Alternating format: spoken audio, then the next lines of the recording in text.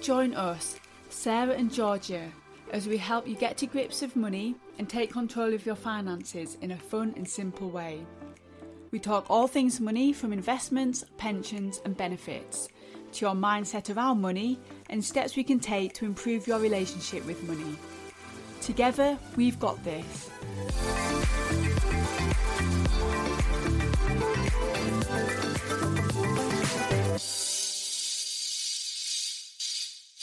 Hi, welcome to episode 7 of the Money Confidence Podcast. I'm Sarah. And I'm Georgia. And last week we left you on a cliffhanger. Ooh. So the question, Georgia, can you remember the question from last week? Yeah, it was. You were going to contribute £20 into my pension. How much is that amount gross? So we'll give people a few minutes or a few seconds to just say it out loud. So if I put £20 net into Georgia's pension, how much is that gross? So the answer is £25. 25 smackers. £25. So that's £20 net, and then you get the 20% basic rate tax relief added. So then you get the £5 added, so that's £25 gross. That was quite a lot of anticipation for everyone, wasn't it? Yeah. So if you got that right, well done. Amazing. Right. Okay. Shall we crack on? This week we're doing a quick fire question, top 10 questions round. Okay, you fire away first, Georgia. What, with my question? Yeah. Just if you could just bear with me. Hit me with it. So, okay. Sarah, what is a nomination of beneficiary? Okay, a nomination of beneficiary in relation to a pension is basically where you want your pension to go on your death. So it's like a death benefit nomination form, also called an expression of wish form. So basically make sure that on your pension, you've nominated someone to receive the benefits on your death. Yeah, so it could be someone, or it could be like a charity or an organisation or something, couldn't it? It could be the Donkey Trust. Yeah. Oh, right. Hit me. Oh, question 2, Georgia. When should I start contributing into a pension? As soon as possible. The sooner you start contributing, the lower your monthly contribution needs to be, because you'll be able to continuously do it for a longer period of time. It could also mean that you could invest in some riskier investments because your time to retirement is so long away. But obviously, no guarantees on better returns or anything like that. But basically, it's as soon as possible, as soon as you can. Yes. Do you want to ask me a question? I'm just thinking on that. I saw someone today who's an apprentice at a law firm, and she's under 22, because you have to be 22 and over to get automatically enrolled. But if you're under 22, you can't ask to be enrolled, and the employer has to contribute. Point is that if you don't have any income at the end of the month, then maybe you should wait until you get a pay rise, because she wasn't contributing to a pension, but her pay was so low and she didn't have any money at the end of the month. So she was going to wait until later on in the year when her pay increased. Yeah, so it's definitely important for it to be affordable to you, but the sooner you start, the better. Yeah. Is it me or no, it's you? Right. Yeah. So, Sarah, if I have a state pension, why do I need to contribute into a personal pension?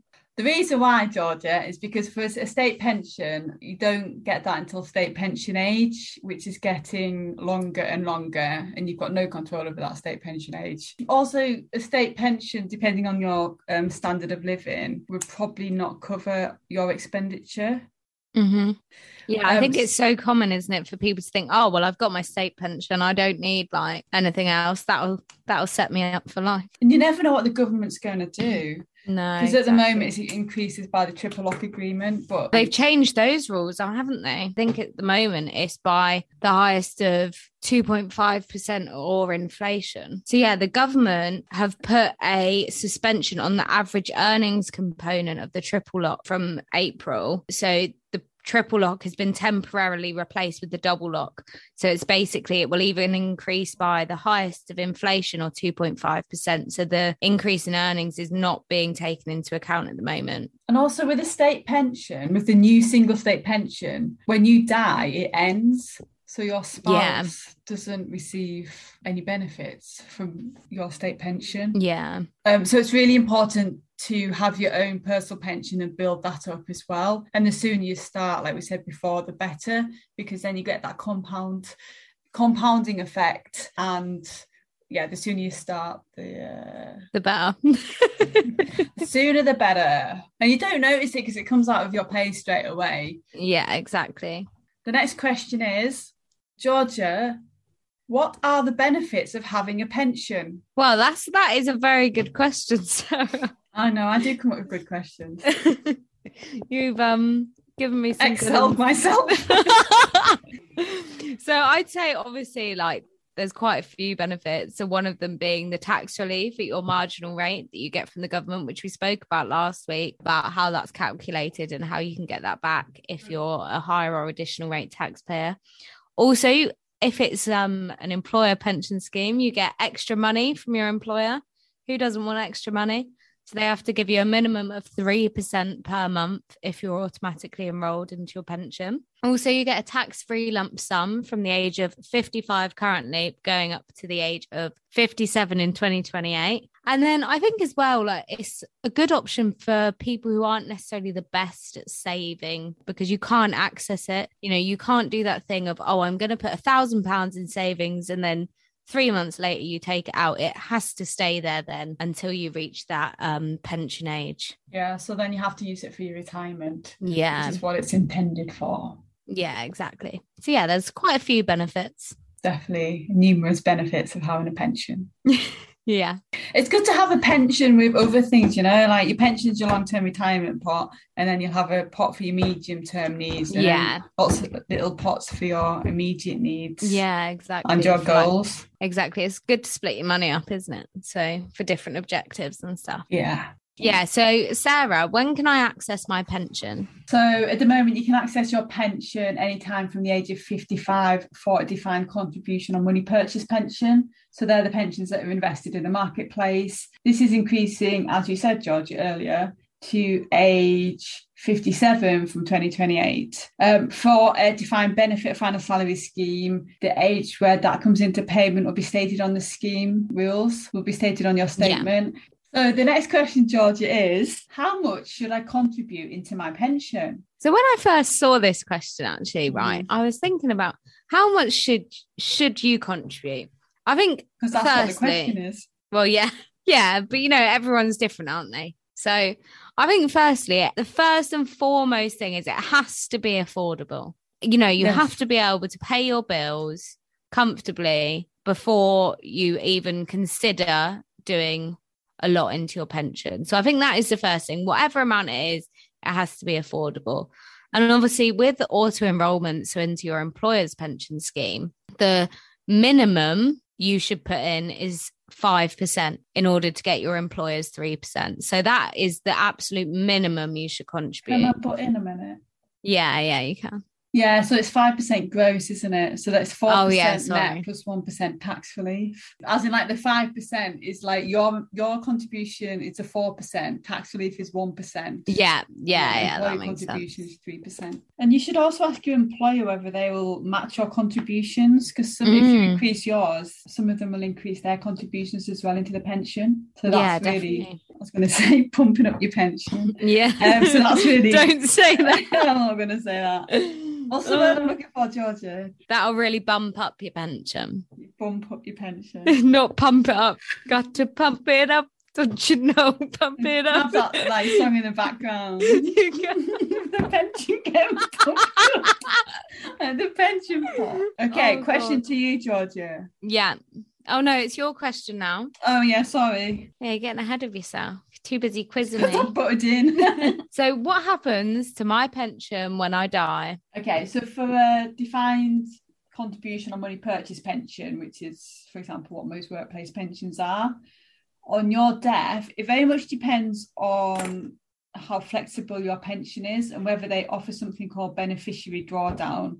So either one, your pension will be paid as a lump sum into the estate of the person you've nominated or the persons you've nominated, or if it offers beneficiary drawdown, for example, if you were a woman and you nominated your husband with beneficiary drawdown, that will go into a pension for your husband and he can draw down on it as or when he wants to. So it remains in a tax efficient wrapper. It's outside of your husband's estate, and he can draw in it as and when he wants. So if you were to pass away before age 75, it's all tax-free. If you were to pass away after the age of 75, then it would be taxed at the beneficiary's marginal rate of income tax, but only when they draw it down. So, for example, if your husband left it in a pension, there'd be no tax until he started to draw on it, if that And what makes would happen sense. when he died? Yeah, I think that makes perfect sense.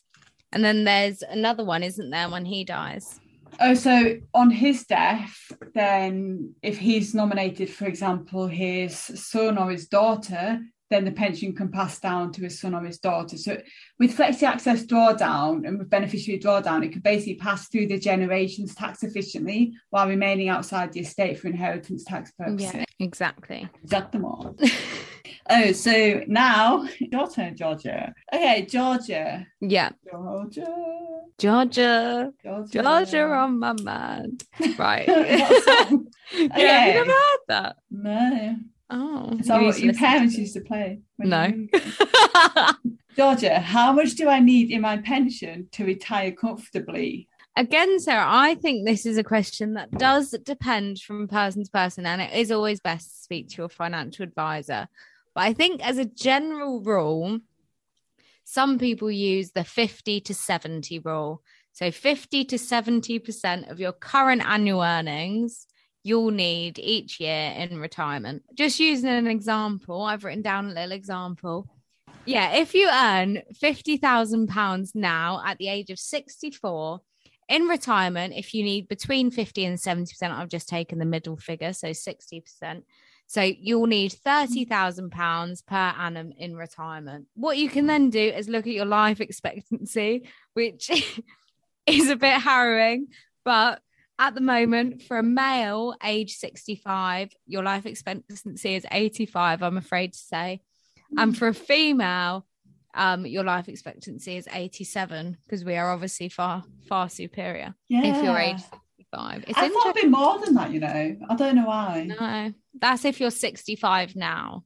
So it might be different if you're right. So then when I get to that age, I'll be like living to over 100. Yeah, exactly. Wow. Obviously, of course you will. I'll be one of them freezer things. Oh, is that what you're hoping to do? Not really. You'll need even extra in retirement then. But I won't be doing anything. I'll just be laid in a freezer. That's true. Although I'll need the electricity cost of you'll have to pay. Quite high. Yeah, exactly. So we could say about £30,000 per annum is what you'd need in retirement. So obviously you do get the state pension, which is currently £9,627 per year. And so that would basically mean you need to make up the difference of £20,373 each year. So if, for example, for a woman, if we multiplied that £20,373 per year by her 22-year life expectancy, we'd get £550,000. Does that take into account inflation? No, and this is the thing. So none of this takes into account inflation, and it also doesn't take into account things like care home fees that could increase the amount you'll need, because that's, about 50,000 at least per year. And that increases like massively each year. Do you want to just mention about the safe withdrawal rate? So there's something called... Are you talking about like income sustainability? Yeah. Okay, there's something called a safe withdrawal rate. And it's a very, very rough guideline. It's about 4%. So just say you have a pension pot of 500,000 at retirement, and you draw 4% of that each year, then that should last you throughout your retirement. So it's just a very, very general guide as to sort of how much income a year your pot will be able to give you. For your lifetime. Yeah, for your lifetime. Yeah. Oh, that's interesting. That's good to know. We're coming up to the last couple now, folk. Right, so Sarah. Yes. What happens to my pension if I leave my employer? I think this is your last question, Georgia, for me. Yeah, it is. You're lucky. If you leave your employer, you'll obviously stop contributing to your workplace pension, and your employer will stop contributing to that workplace pension. You could, if you wanted to, carry on paying personal contributions to that pension if you wanted to. Yeah. So when you go to a new job, you'll be automatically enrolled into their workplace pension scheme as long as you're 22 or over and earning over £10,000. If you're 16 to 22, you can opt in and your employer will have to contribute if you're earning over a certain amount. And that certain amount is £6,240 a year. So when you start a new job, you'll be enrolled in their workplace pension, and your employer will have to pay at least 3%, and you'll have to pay 4% plus the 1% tax relief, which is added. Yeah. Which gives a total of 8%. So you can, if you wanted to, transfer your previous pension into your workplace pension if they allow it. But I would seek professional financial advice regarding that. Definitely at all times. Pensions are so tricky. It's so important for people to get advice. Which leads nicely on to the last question for you, Georgia. Go on. Hit me with your best shot. It is. The last question of the day is, how do I know, Georgia, if my pension is any good? As in, okay, so yeah, that last pension I had in my last workplace, like what should I be looking for? What should I be comparing that with my current workplace pension? Right. So that is another top-notch question from you, Sarah. I need to up my question skills, I think. They just come out my head. I don't even think. You're just a star amongst the clouds. No one's ever said that to me before. So I think obviously I've caveated this so many times. Speak to an advisor always.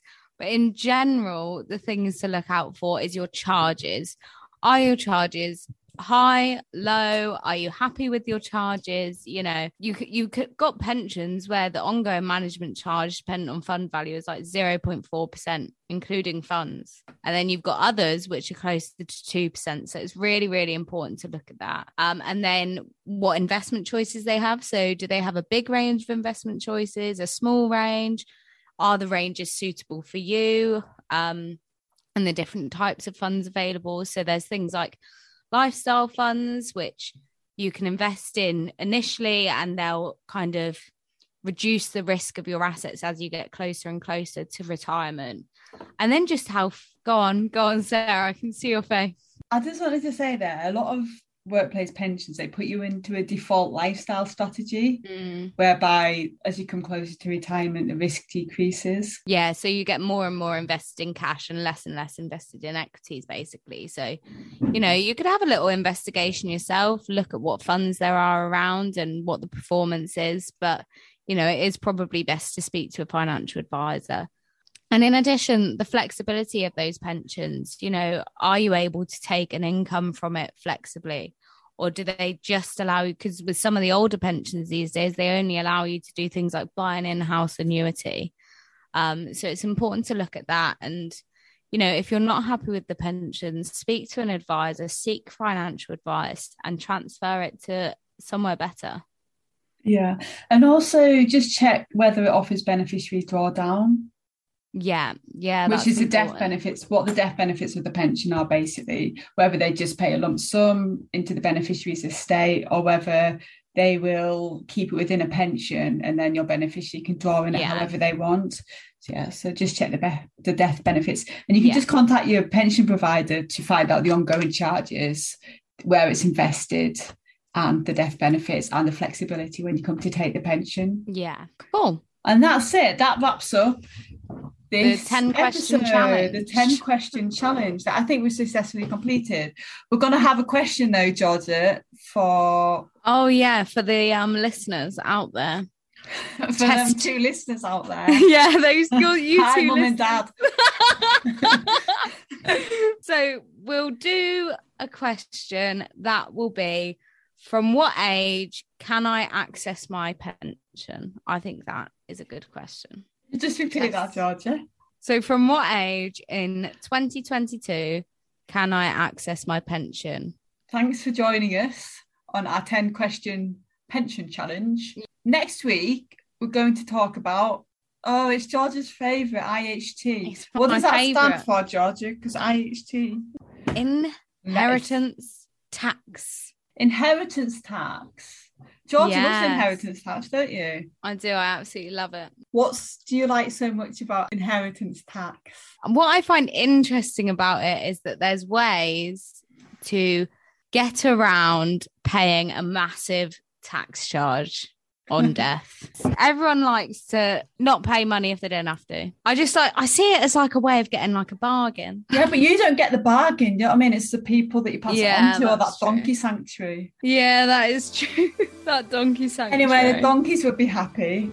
That is true. That is So that's it for this week. Next week, we're talking about inheritance tax. We look forward to seeing you then. See you then. Bye. Bye. All views expressed in this podcast are our own and not our employers. The information given in this podcast is for your entertainment and should not be construed as financial advice. As always, take independent financial advice before making any investment decisions. Investments can go down as well as up, and you might not get back the amount you put in, especially if you take your money out too early.